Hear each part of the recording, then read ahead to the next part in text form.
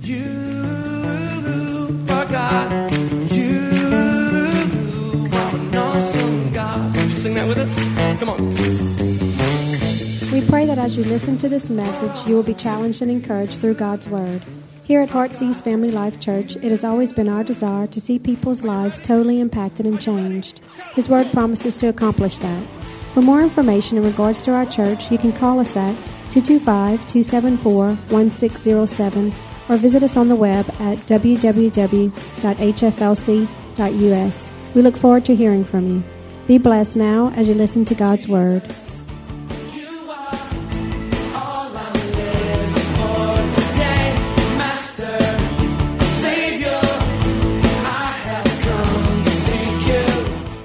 The haircut. The haircut. We're continuing our series, loving this series, and just really believing it's speaking into your life. And as we're looking at great Bible stories, realizing everyone doesn't know the stories, and that's okay. We want to help you. And we want to look at them afresh, because the problem that we can have being brought up in church, or maybe hearing these stories over and over again, we can lose the excitement, the awe, and the wonder of them, because we know what happens, and we can kind of skip over the process and get straight to the results. And I just ask that every one of us would just pray, God, just show me something fresh. As I read these stories, as I read your word each and every day, God, show me something fresh, because there is miracles that we can see that God does, that we can just label as part of a story. That's not just part of a story. That's a miraculous intervention. That if God did not show up, there would be problems. And the same God that showed up there is the same God that can show up in your circumstance and in your situation. And we can excuse many of those things as just a coincidence. Tongue in cheek, I want to say this. It's amazing how many coincidences there are in God. There's no coincidence in God. But when we pray, we see things happen. When we include God, we see God come through. Why? Because it's not a coincidence. It's part of His plan. And we want to be a part of the plan. So today we're going to talk about the world's most famous haircut. The haircut. Say with me one more time, the haircut. I want to lay some groundwork for you today so we can get to the featured story. The story that we're bringing obviously comes from the Word of God, comes from the Bible. It comes from the book of Judges. Judges is the 7th book of the Old Testament. You've got Genesis, Exodus, Leviticus, Numbers, Deuteronomy, Joshua, then Judges. This book covers a chaotic period of Israel's history. It was written about 1380 to 1050 BC before Christ. And under Joshua, Israel generally conquered and occupied the land of Canaan. But there was large areas that they still had to possess, and the areas that had to be possessed. But like most of our lives, complacency began to sit in. And with complacency came evil, and that began to prevail in the lives of the children of Israel. And because there was no king, the Bible says in Judges 21:25 that everyone did what was right in his own eyes. Israel didn't have a king. That was God's plan, because God says, I want to be your king. I want to lead you and I want to guide you. So that wasn't the problem. The problem was they weren't allowing God to be the king of their lives. So they were deliberately serving foreign gods. And the people of Israel broke their covenant with God. And as a result, the Bible says the Lord delivered them into the hands of various oppressors. It's amazing to think when you would read stories like that. Here they are living in their promise, but yet oppressed. Living in a promise, the potential is there. But because of lack of obedience, because of turning away from God, a relationship not with God, even in the promise, they found themselves under an oppressor, as a nation would rise against them. But the faithfulness of God, we would read, that each time they cried out to God and said, God, forgive us, help us. God faithfully raised up a judge. God raised up a man or a woman. That's where the word judges come from. God raised up a man and a woman that would deliver, that would lead and instruct His people. And these judges were chosen by God. They were anointed by his Spirit, and they were some military leaders and some were civil leaders. And one of those leaders is who we're going to talk about today, and that's Samson. We're going to talk about Samson, whose name is the word related in the Hebrew to the word son. So think about this. Samson is one to bring light into darkness. And that's what God has called every one of us, I believe, to be. A hope to this world, to bring light to darkness. So from the very beginning, we can see a parallel of our life and the life of Samson. So we're going to start reading his story. And we're going to start at the beginning. Judges 13, verse 1. And the Bible says this, "And again, the children of Israel did evil in the sight of the Lord." Please notice the first word of verse 13, of chapter 13, verse 1. Again. Say that with me. Again. That's a big word for our lives too. The Bible says again they did evil. Again they failed. I wonder how many agains that we've had in our lives. Let's just be honest. When we've gone wrong and things have not gone right because we've turned against God. But read on. "And the Lord delivered them into the hands of the Philistines for 40 years. 40 seems to be a trend. They were 40 years in a wilderness. Now they're 40 years under the hand of the Philistines. The number 40 speaks of a testing. It speaks of a trial period of our life. Verse 2, "Now there was a certain man from Zorah of the family of the Danites, whose name was Manoah. And his wife was barren and had no children." Therefore, not a candidate to be used by God. They were barren. They had nothing. But the angel of the Lord appeared to the woman and said to her, who was barren, "Indeed now you are barren and you have borne no children, but you shall conceive and you shall bear a son." Verse 4, "Now therefore be careful to drink no wine or similar drink, and not to eat anything unclean." In other words, God says, I want you to separate yourself. Speaking of separation, "For behold, you shall conceive and bear a son, and no razor," say with me, no haircut. "No razor shall come upon his head, for the child shall be a Nazarite to God from the womb, and he shall," say with me, "begin." That's the next word, isn't it? "He shall begin to deliver Israel out of the hands of the Philistines." Notice he won't completely do it, but he will begin. I believe words like this are in the Word of God for us to pick up on and for us to home into. Why? Because words like that show each and every one of us for the plan of God to be fulfilled on this earth. It doesn't just take one person. It takes every one of us. Oh, I'll begin it, but I need someone else to stand with me, because the plan of God involves the whole of mankind. And when we start a work, God says, I'll be faithful to complete it. We begin, God completes the work. So what do we see as a Nazarite?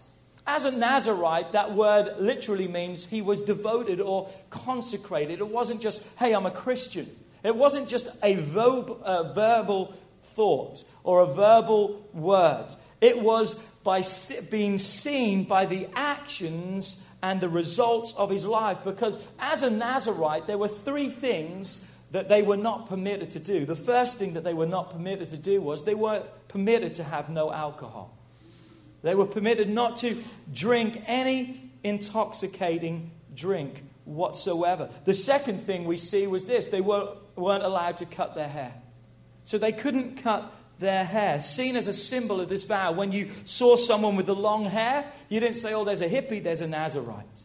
There's someone whose life has been consecrated and given to God, an outward sign of an inward vow made to God. And the third thing that we see from a Nazarite was this: they were not allowed to touch a dead body or even to go near anything that was unclean. So jump to verse 24, and it says this, and I know I'm laying a foundation, but this is important before we proceed. And it says, so the woman bore a son and called his name Samson.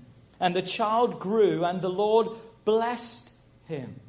And the Spirit of the Lord began to move upon him at Mahanaim Dan, between Zorah and Eshtaol.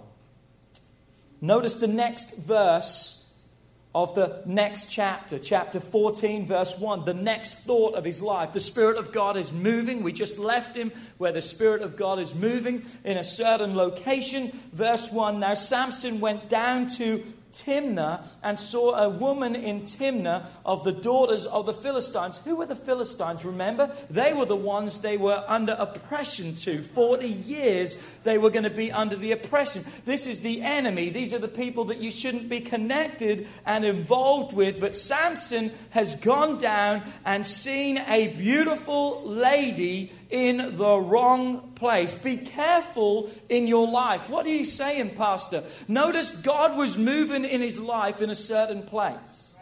And what did he do? He left the moving of God to go to somewhere he had no business to be. He found someone he had no business to be around, which took him to places that he never thought he would ever be. You got to be careful in your life to recognize where God is and where God's not.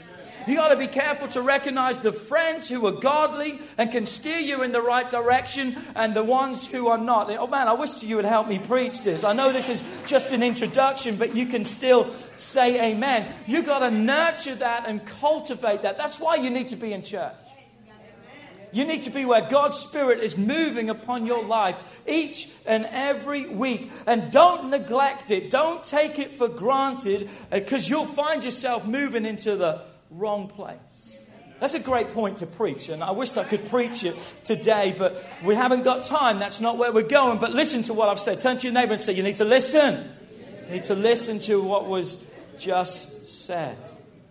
So really, what that describes, I think, perfectly describes the life of Samson. God's moving and he moves.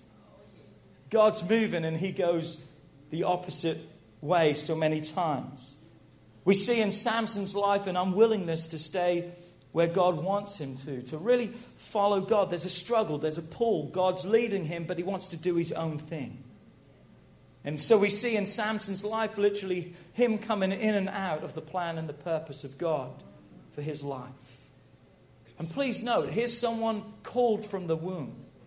Here's someone miraculous conception.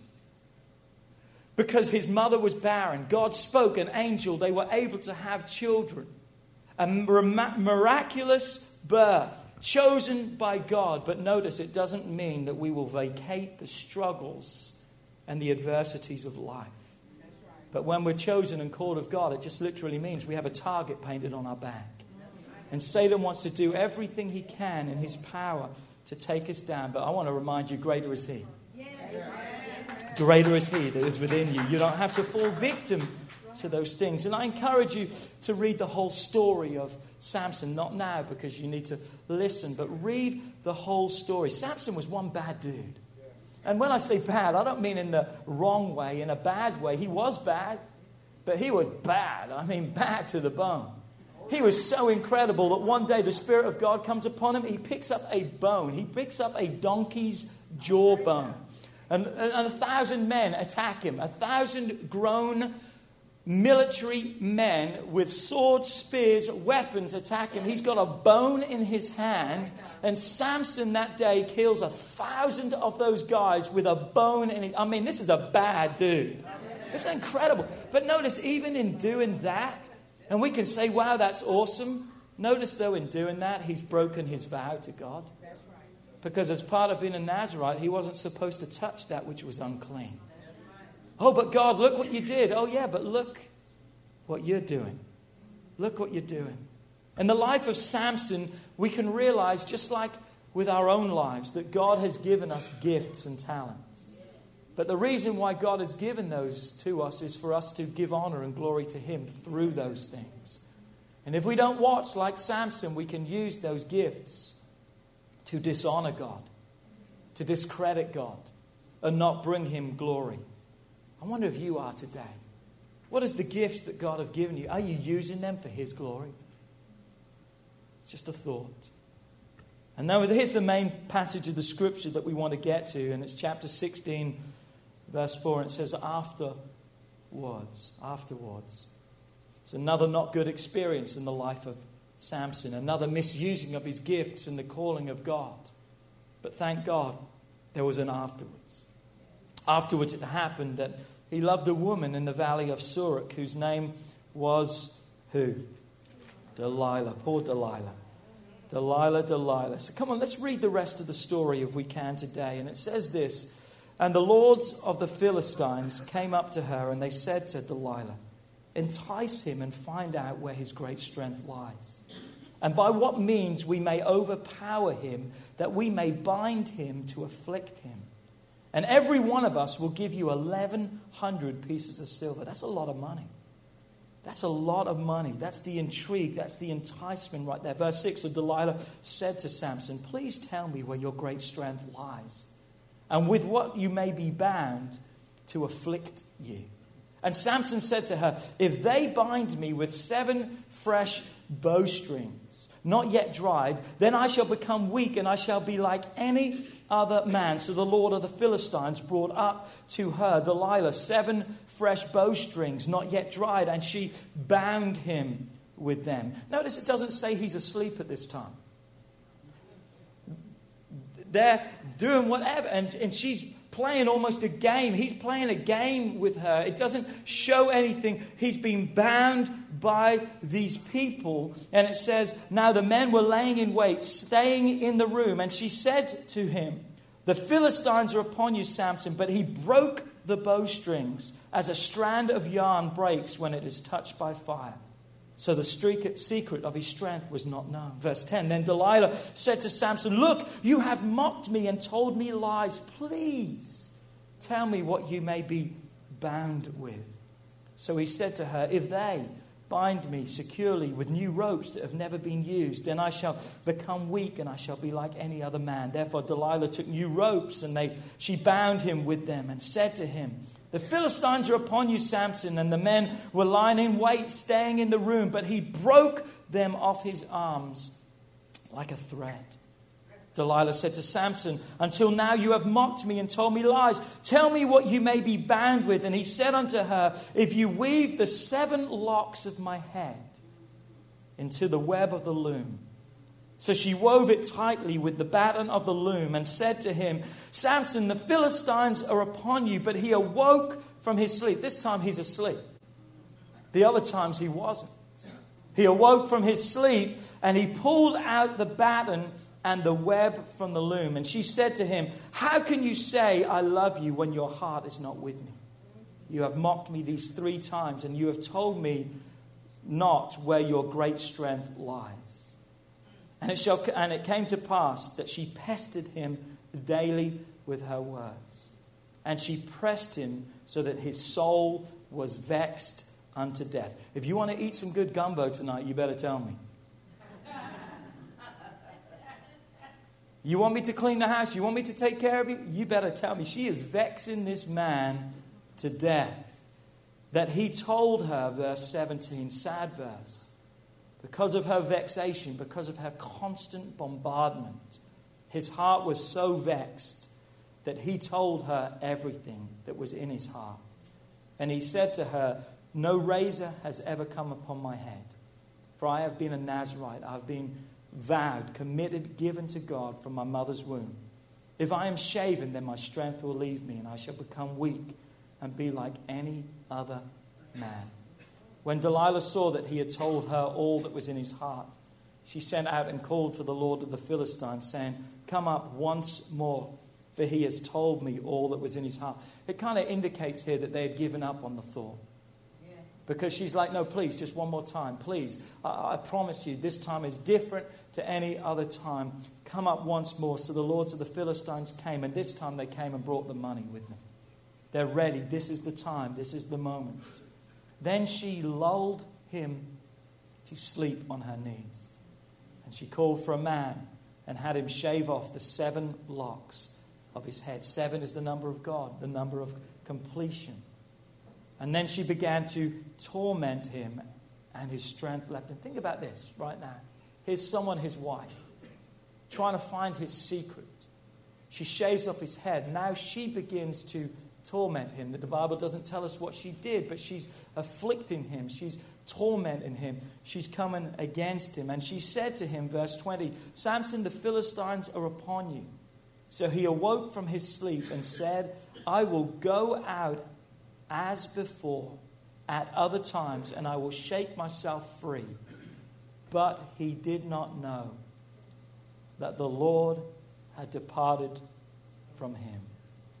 Then the Philistines took him, and they put out his eyes and brought him down to Gaza. They bound him with bronze fetters, and he became a grinder in the prison. However, verse 22, the hair of his head began to grow again after it had been shaven. The story of Samson and Delilah. I'm sure some of you have heard it before. Maybe all of you have heard it before. But I want to look at the story from a different angle today. I want to look at the result of him opening up his heart. I want to look at the result of him failing more than the process that got him there. Yes, we've got to watch the processes of our life. We've got to watch because we can give just a little bit, but a little bit can become more and more. Come on, it's a slippery slope when we start going the wrong way. We've got to watch the process. We've got to watch whose lap we're falling asleep on. We've got to watch who we're opening up our hearts to. We've got to watch who we're pouring ourselves into. And they're all great points, and I wish today I had more time to cover those. But again, I want to take it from this approach, not talking about the process of getting us there, but the result of when we're there. Here's the thought I want to come around today. When you've messed up, what now? When you have messed up, because I'm telling you right now, if you haven't already, you're going to.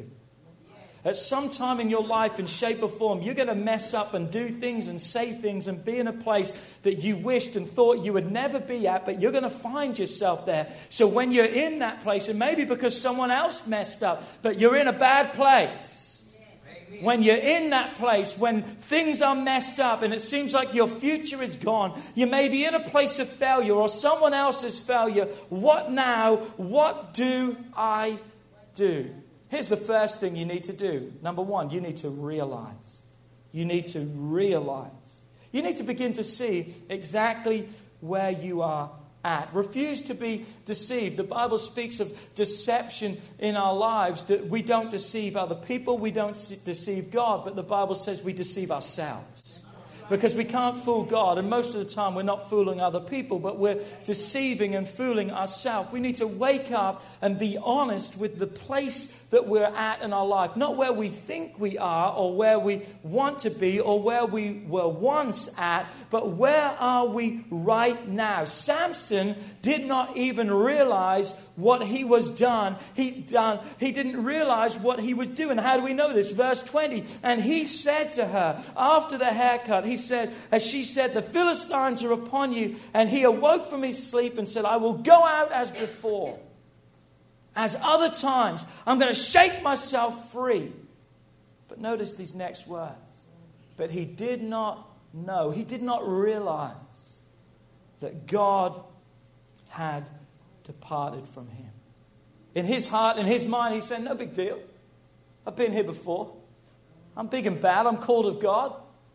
God's calling and moving is upon my life. I can handle this. I can take care. I've been in tough situations before. This is no different. But he did not realize the seriousness of this moment was greater than any other moment he had been.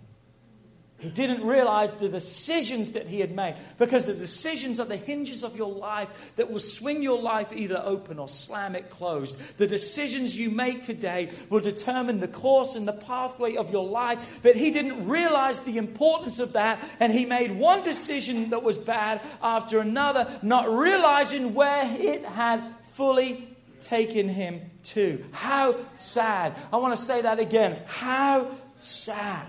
And especially when everyone else can see it, but you can't even see it. He didn't even know. He didn't know what was going on all around him.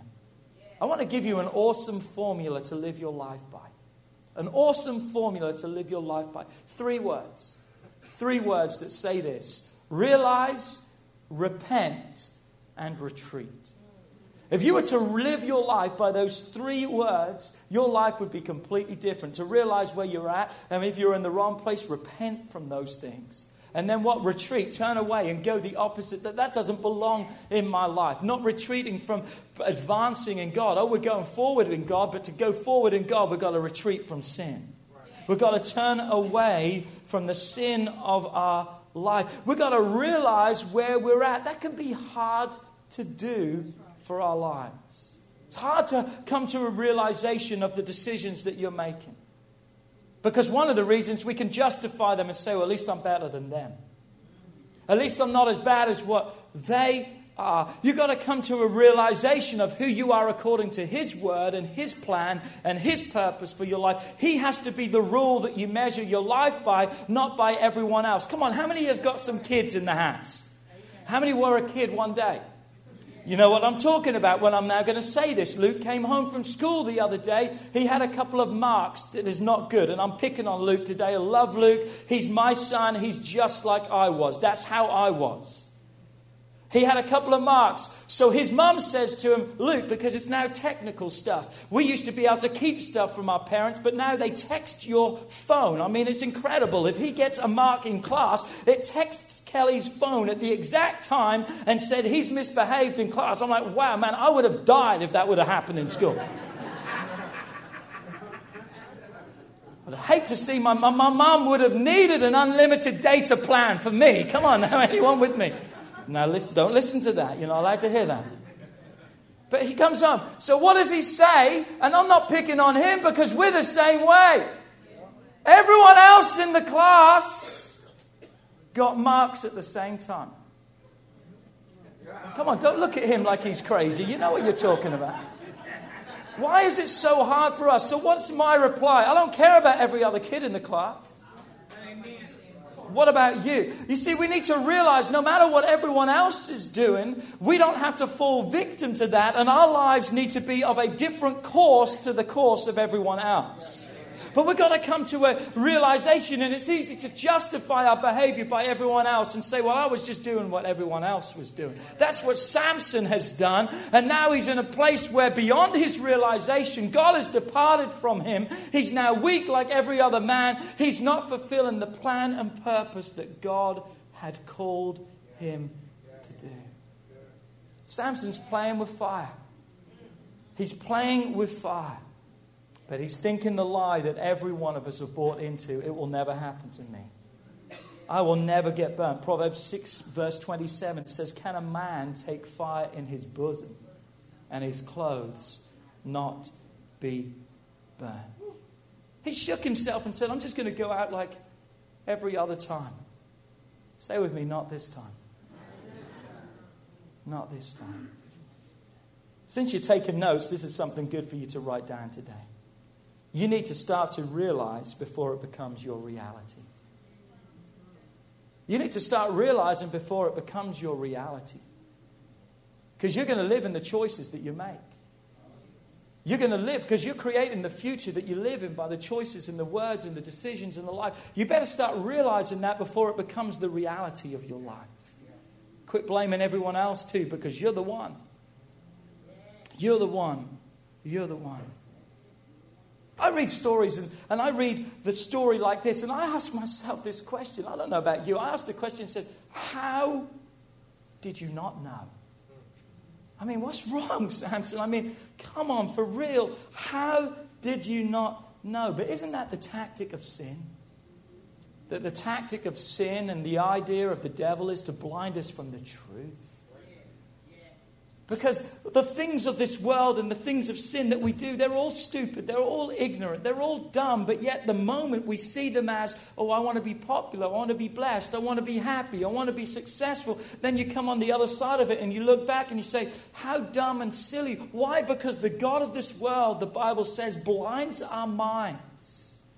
Lest we see the truth. We don't see the realization of it. We just see what we want or what He wants us to see. The intrigue, the popularity, the fame, the game. Maybe even dangling. And oh, God's chosen you so nothing bad would ever happen. Oh, Satan can use that tactic on you too. And then one step after another. But this time, he's taken one step too far. Let me share my story with you. If you've been through our Connect course, and I pray every one of you goes through that. You'll hear a part of my testimony as you understand the vision of this church. But as a young man brought up in a Christian family and my parents were pastors, I always felt God's call was upon my life. Every report card I would get comments, and it would say, a born leader, people follow him. It would also say in PE and in sports, A triple plus. I wished he put the same effort into other things. But what I'm saying is this, I knew from an early age, and not just because man told me, God told me. I'd be awakened by dreams almost nightly. That God would be showing me as a 6, 7, 8-year-old kid, God would be giving me dreams of me standing in front of stadiums full of people as far as the eye could see. I was standing preaching the gospel and delivering the truth of God's word to anyone and everyone that could listen. And people were responding. God was using me. And I'd be awoken by these with just a call and a passion. So as a result of that call and the passion, I was involved in my church, very heavily involved. I used to lead praise and worship, played the piano accordion. It's kind of cool here. Everywhere else it's not, but here it's cool. And just was used by God, was a leader for the children's ministry, leader in the youth ministry. Just did a lot of awesome things and knew God's call was on my life. So I came to Bible college, came to America. That was my first really taste of coming over to America, apart from visiting family and vacations. That was a year that I was over here in America. During that time at Bible college, this is very parallel to Samson. Just decision after decision placed me in wrong places. Even at Bible college, our textbook was the Bible every day. But what happened was, because we were reading it in class every day, I didn't see the need to read it on my own in a personal devotion every day. I found myself wandering away from God. And what happened in the course of it all, I met a young lady and she got pregnant. So here I am, a pastor's kid in a Bible college, learning to be in ministry, and I get a girl pregnant. Not good. Not good. Now all of a sudden, I'm dreaming those dreams again. But now there's a new spin on those dreams. I'm seeing myself I'm seeing myself as what God has called me to. But now instead of God directing and leading those dreams, Satan is. And I want to tell you today that Satan didn't say, see those dreams, they're gone.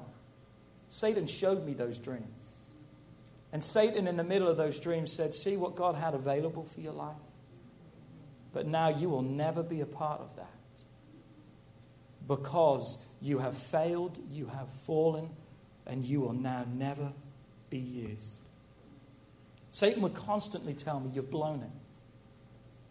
And as a young man with still such a passion and a heart to be used for God, that was the worst thing that anyone could say to me, because I would rather, in my mind, die than not be used by God, because it was just too painful to go through the rest of my life thinking, God, you'll never be able to use me. And I tell you this with complete transparency today. For months I battled with suicide. I haven't told a lot of people this.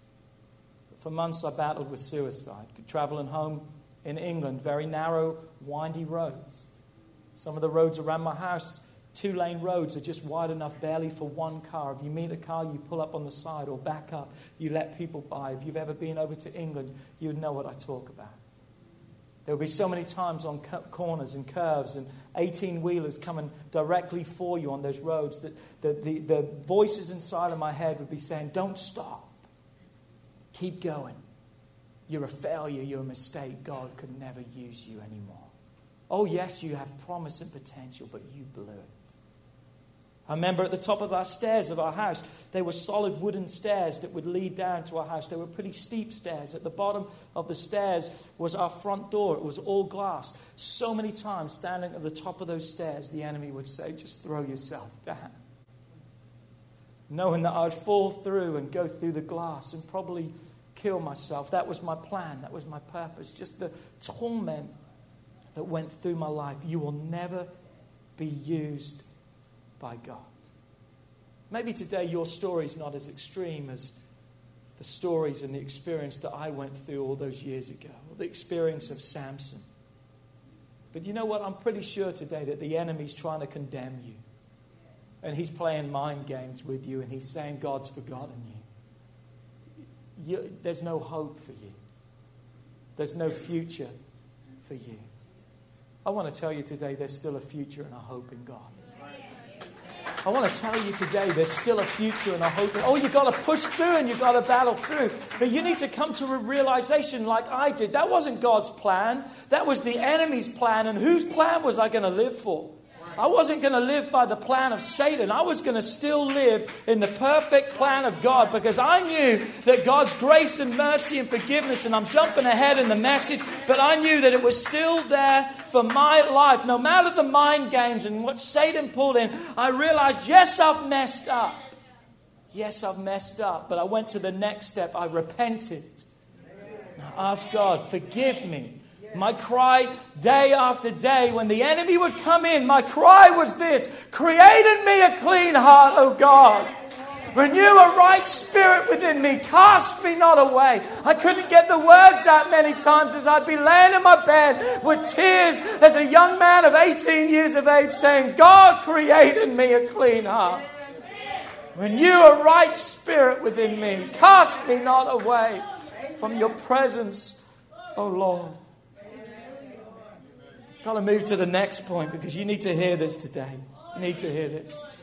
Point number 2, you ready? God already knows it all.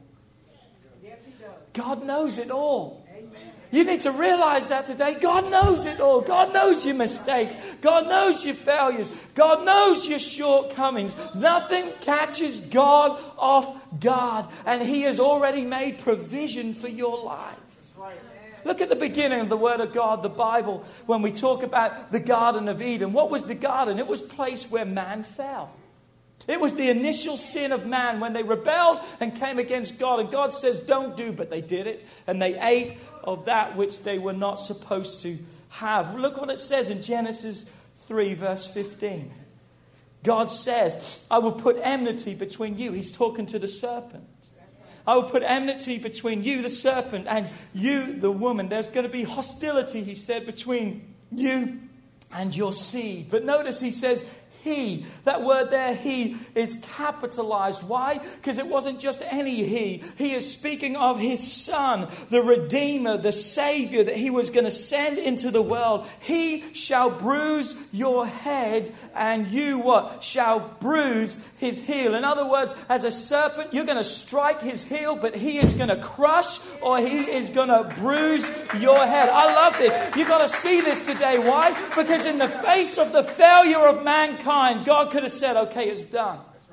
But God already had a provision made for each and every one of us. He says, oh, there's maybe going to be hostility. There's going to be a struggle now constantly between good and evil. But I'm sending my son into this world that sin shall no longer have dominion over you, but whom the son sets free is free indeed. When did God make that provision? In the face of man's greatest sin. God already knows. God already knows. Oh, you've just got to realize where you're at, but you've also got to realize God already knows. And God has a way of breakthrough and victory for your life. You see, God wasn't finished. God had a plan. God's plan for Adam and Eve wasn't an emergency evacuation plan. Come on, run for your life. It's over. It's done. God knew. I'm going to send my son that once and for all, He's going to solve this problem. None of us are perfect. None of us get it all right. And God knows the pull of sin in our lives. Come on, read on in the story. Verse 21, and it says, and the Philistines took him. They put out his eyes. They brought him to Gaza. They bound him with bronze fetters. He became a grinder in the prison. Listen to me today. This is a picture of what sin wants to do to you. You need to realize, because we're talking now about God knows. So what is it? We're now repenting of those things that God already knows in our lives, and we're giving them to God. What is the picture we see of sin here? Here it is. What is the first thing they did? They took out his eyes. You know what sin wants to do to you? It wants to blind you. wants to blind you from the truth. Then what did they do? They took him down to Gaza. They took him to a place where he doesn't want to go. What's sin going to start doing? Controlling your life and taking your thoughts and taking your life, taking your words, places that you have no business to be. Why? Because you think you're in control. I want to tell you right now, you're not in control, because if God's not in control of your life, then the devil's in control of your life. You don't have the control. It's either God or the devil. Come on now, it's either God or the devil. And if you're in control, then you're working for the devil, not for God. Because God wants you to surrender your life over to him. So it would take you, look at this statement, you ready? Or listen to this. Sin will take you further than you want to go and cost you more than you can afford to pay. Ask the prodigal son, he'll tell you. And here's the third thing that we see. They then put him in bronze fetters. Why? Because sin will place you in a life of bondage.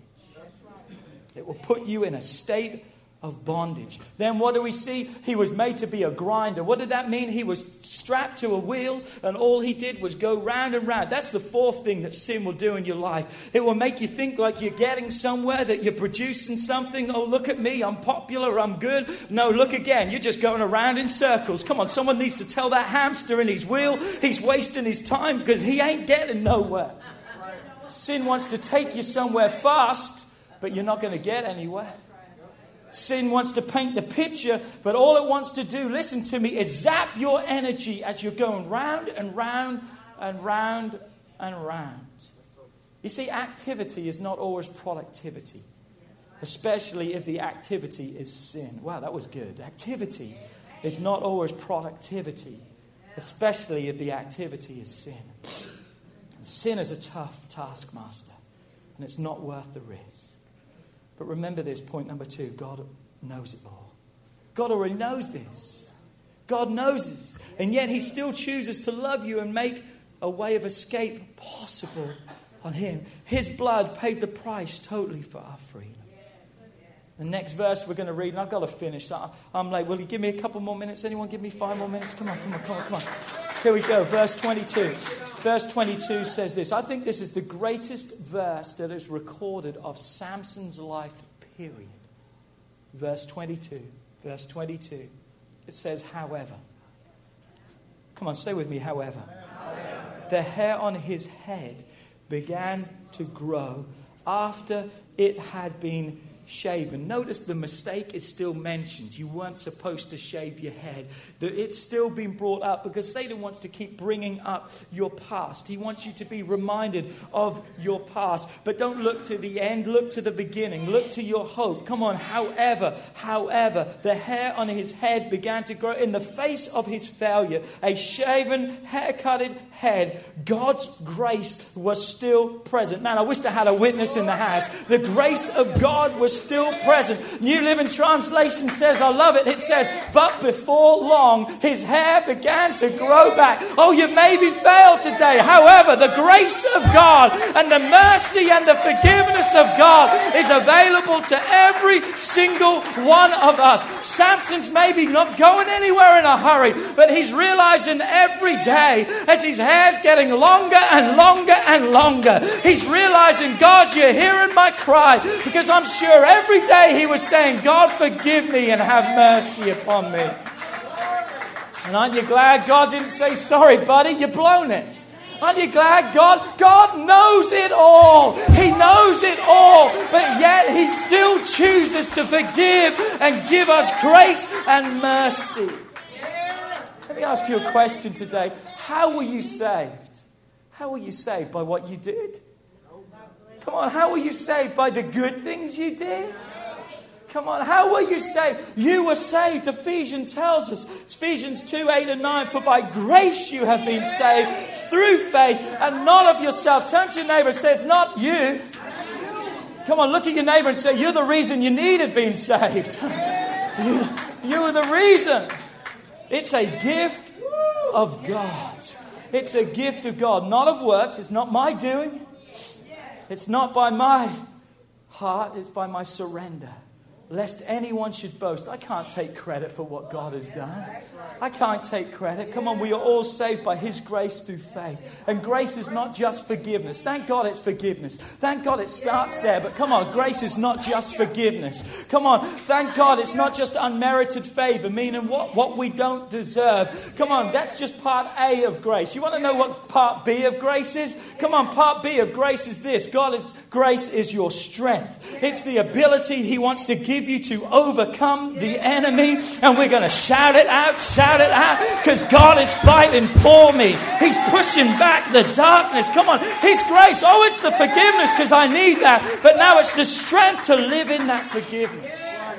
And that strength to be obedient to God. Paul, he's faced with something the Bible says that was a thorn in his side. It doesn't tell us what it is, but it was something that really must have bothered him to the point that he came to God. And when God didn't answer him the first time or the second time, he kept saying, God, would you answer me? Would you help me with this need and with this problem? But look what God's reply to him is. God doesn't say, oh, I'll just take care of it. Look what God says in 2 Corinthians 12 verse 9. God says, my grace is sufficient for you. No matter the struggle and the pain, where your marriage may be, where your life may be, where your mind may be, God says, my grace is sufficient for you. It's not just a forgiveness. You don't need forgiveness when you're sick. Come on, I don't need forgiveness when I'm sick. I need healing when I'm sick. I need strength of God. God says, my grace is sufficient. And notice what He says, my strength is made perfect in your what? When you're weak, God says, my grace will be strong. Paul also wrote this in 2 Corinthians 9 verse 8, and God is able to make all grace abound towards you, that you, me, always will have all sufficiency. Come on, His grace in all things, that you may have an abundance for every good work. What is He saying? God's grace, oh, it's forgiveness, but it's strength for you to live a life of obedience to God. Samson's failure, God turned it around to become a place of great strength. Come on, your failures, your mistakes, they're tests that God says, I can take those tests and make them a testimony. I can make your life a testimony. If you just realized that the enemy's messed with you long enough, that you would realize that that's not where you belong, but you would realize through repentance that my grace and my mercy is sufficient for you. Listen to this quote. Love this quote. Came across this and I've got to end. Listen to this. Temptation doesn't mean you're not in the will of Christ. It just means Satan doesn't give up his rule in your life without a fight. That's powerful. Being tempted doesn't mean you're a failure, because the Bible says every man is tempted. And it wants to draw us away. It just shows the fight. It just shows the value of your life to God. And Satan wants to do everything with his power to fight you and fight you and fight you. Come on. If you're facing temptation, it's not because God doesn't love you. It's because the enemy's trying to steal you from God's love, from His grace and from His forgiveness. I've got to end this message. Point number 3. The greater glory is in living for God and not dying. The greater glory is in living for God and not dying. Let me read what I mean by that. The end of the story, Judges 16, verse 28 through 30. Then Samson called on the Lord, saying, O Lord God, remember me, I pray. Strengthen me, I pray, just this once more, O God, that I may with one blow take the vengeance on the Philistines for my 2 eyes. You see, they were having a feast and they called Samson to make fun of him. And they put him in the middle of them all as they were feasting and making merry, and they were making mockery of him. And Samson took a hold of the 2 middle pillars which supported the temple. And he braced himself against them, one on the right and the other on the left. And Samson said, let me die with the Philistines. And he pushed with all his might, and the temple fell on the lords and all the people who were in it. So in the death, he killed more than what he killed in his whole life. In his death, he killed more than he killed in his whole life. So we can say, what a great victory. Yes or no? Yes or no? Yes or no? I want to say today, no. Not a great victory. Because yes, he did kill more in his death. But listen to me, the only reason he killed more in his death than he did in his life is because he stopped living. He stopped living. Come on, you cannot stop living each and every day. Don't stop where you think is a victory. You got to keep on living. You got to keep living, because the greatest glory for God is once I was, but now look at me. Every day when we live in the testimony of God and what He's done and His grace and His mercy, come on, that's what we've got to live in. Your life has a purpose to be lived, and you got to show the goodness and the mercy and the faithfulness of God. Why? You got to realize so you can repent and you can retreat, so you can advance and see everything that God has. Wow, what a story. I said, what a story. What a story of God's grace despite our failures. What a story of forgiveness and another chance. Notice, not a second chance, blew that a long time ago. But another chance that God has. And again, like we've said in each story that we've recalled and talked about over this month, their story can be your story. Their story really is your story. Come on, we've got to live it out. Oh, what a Savior. What a Redeemer. What a blesser. What a God. Would you stand to your feet today all over this place?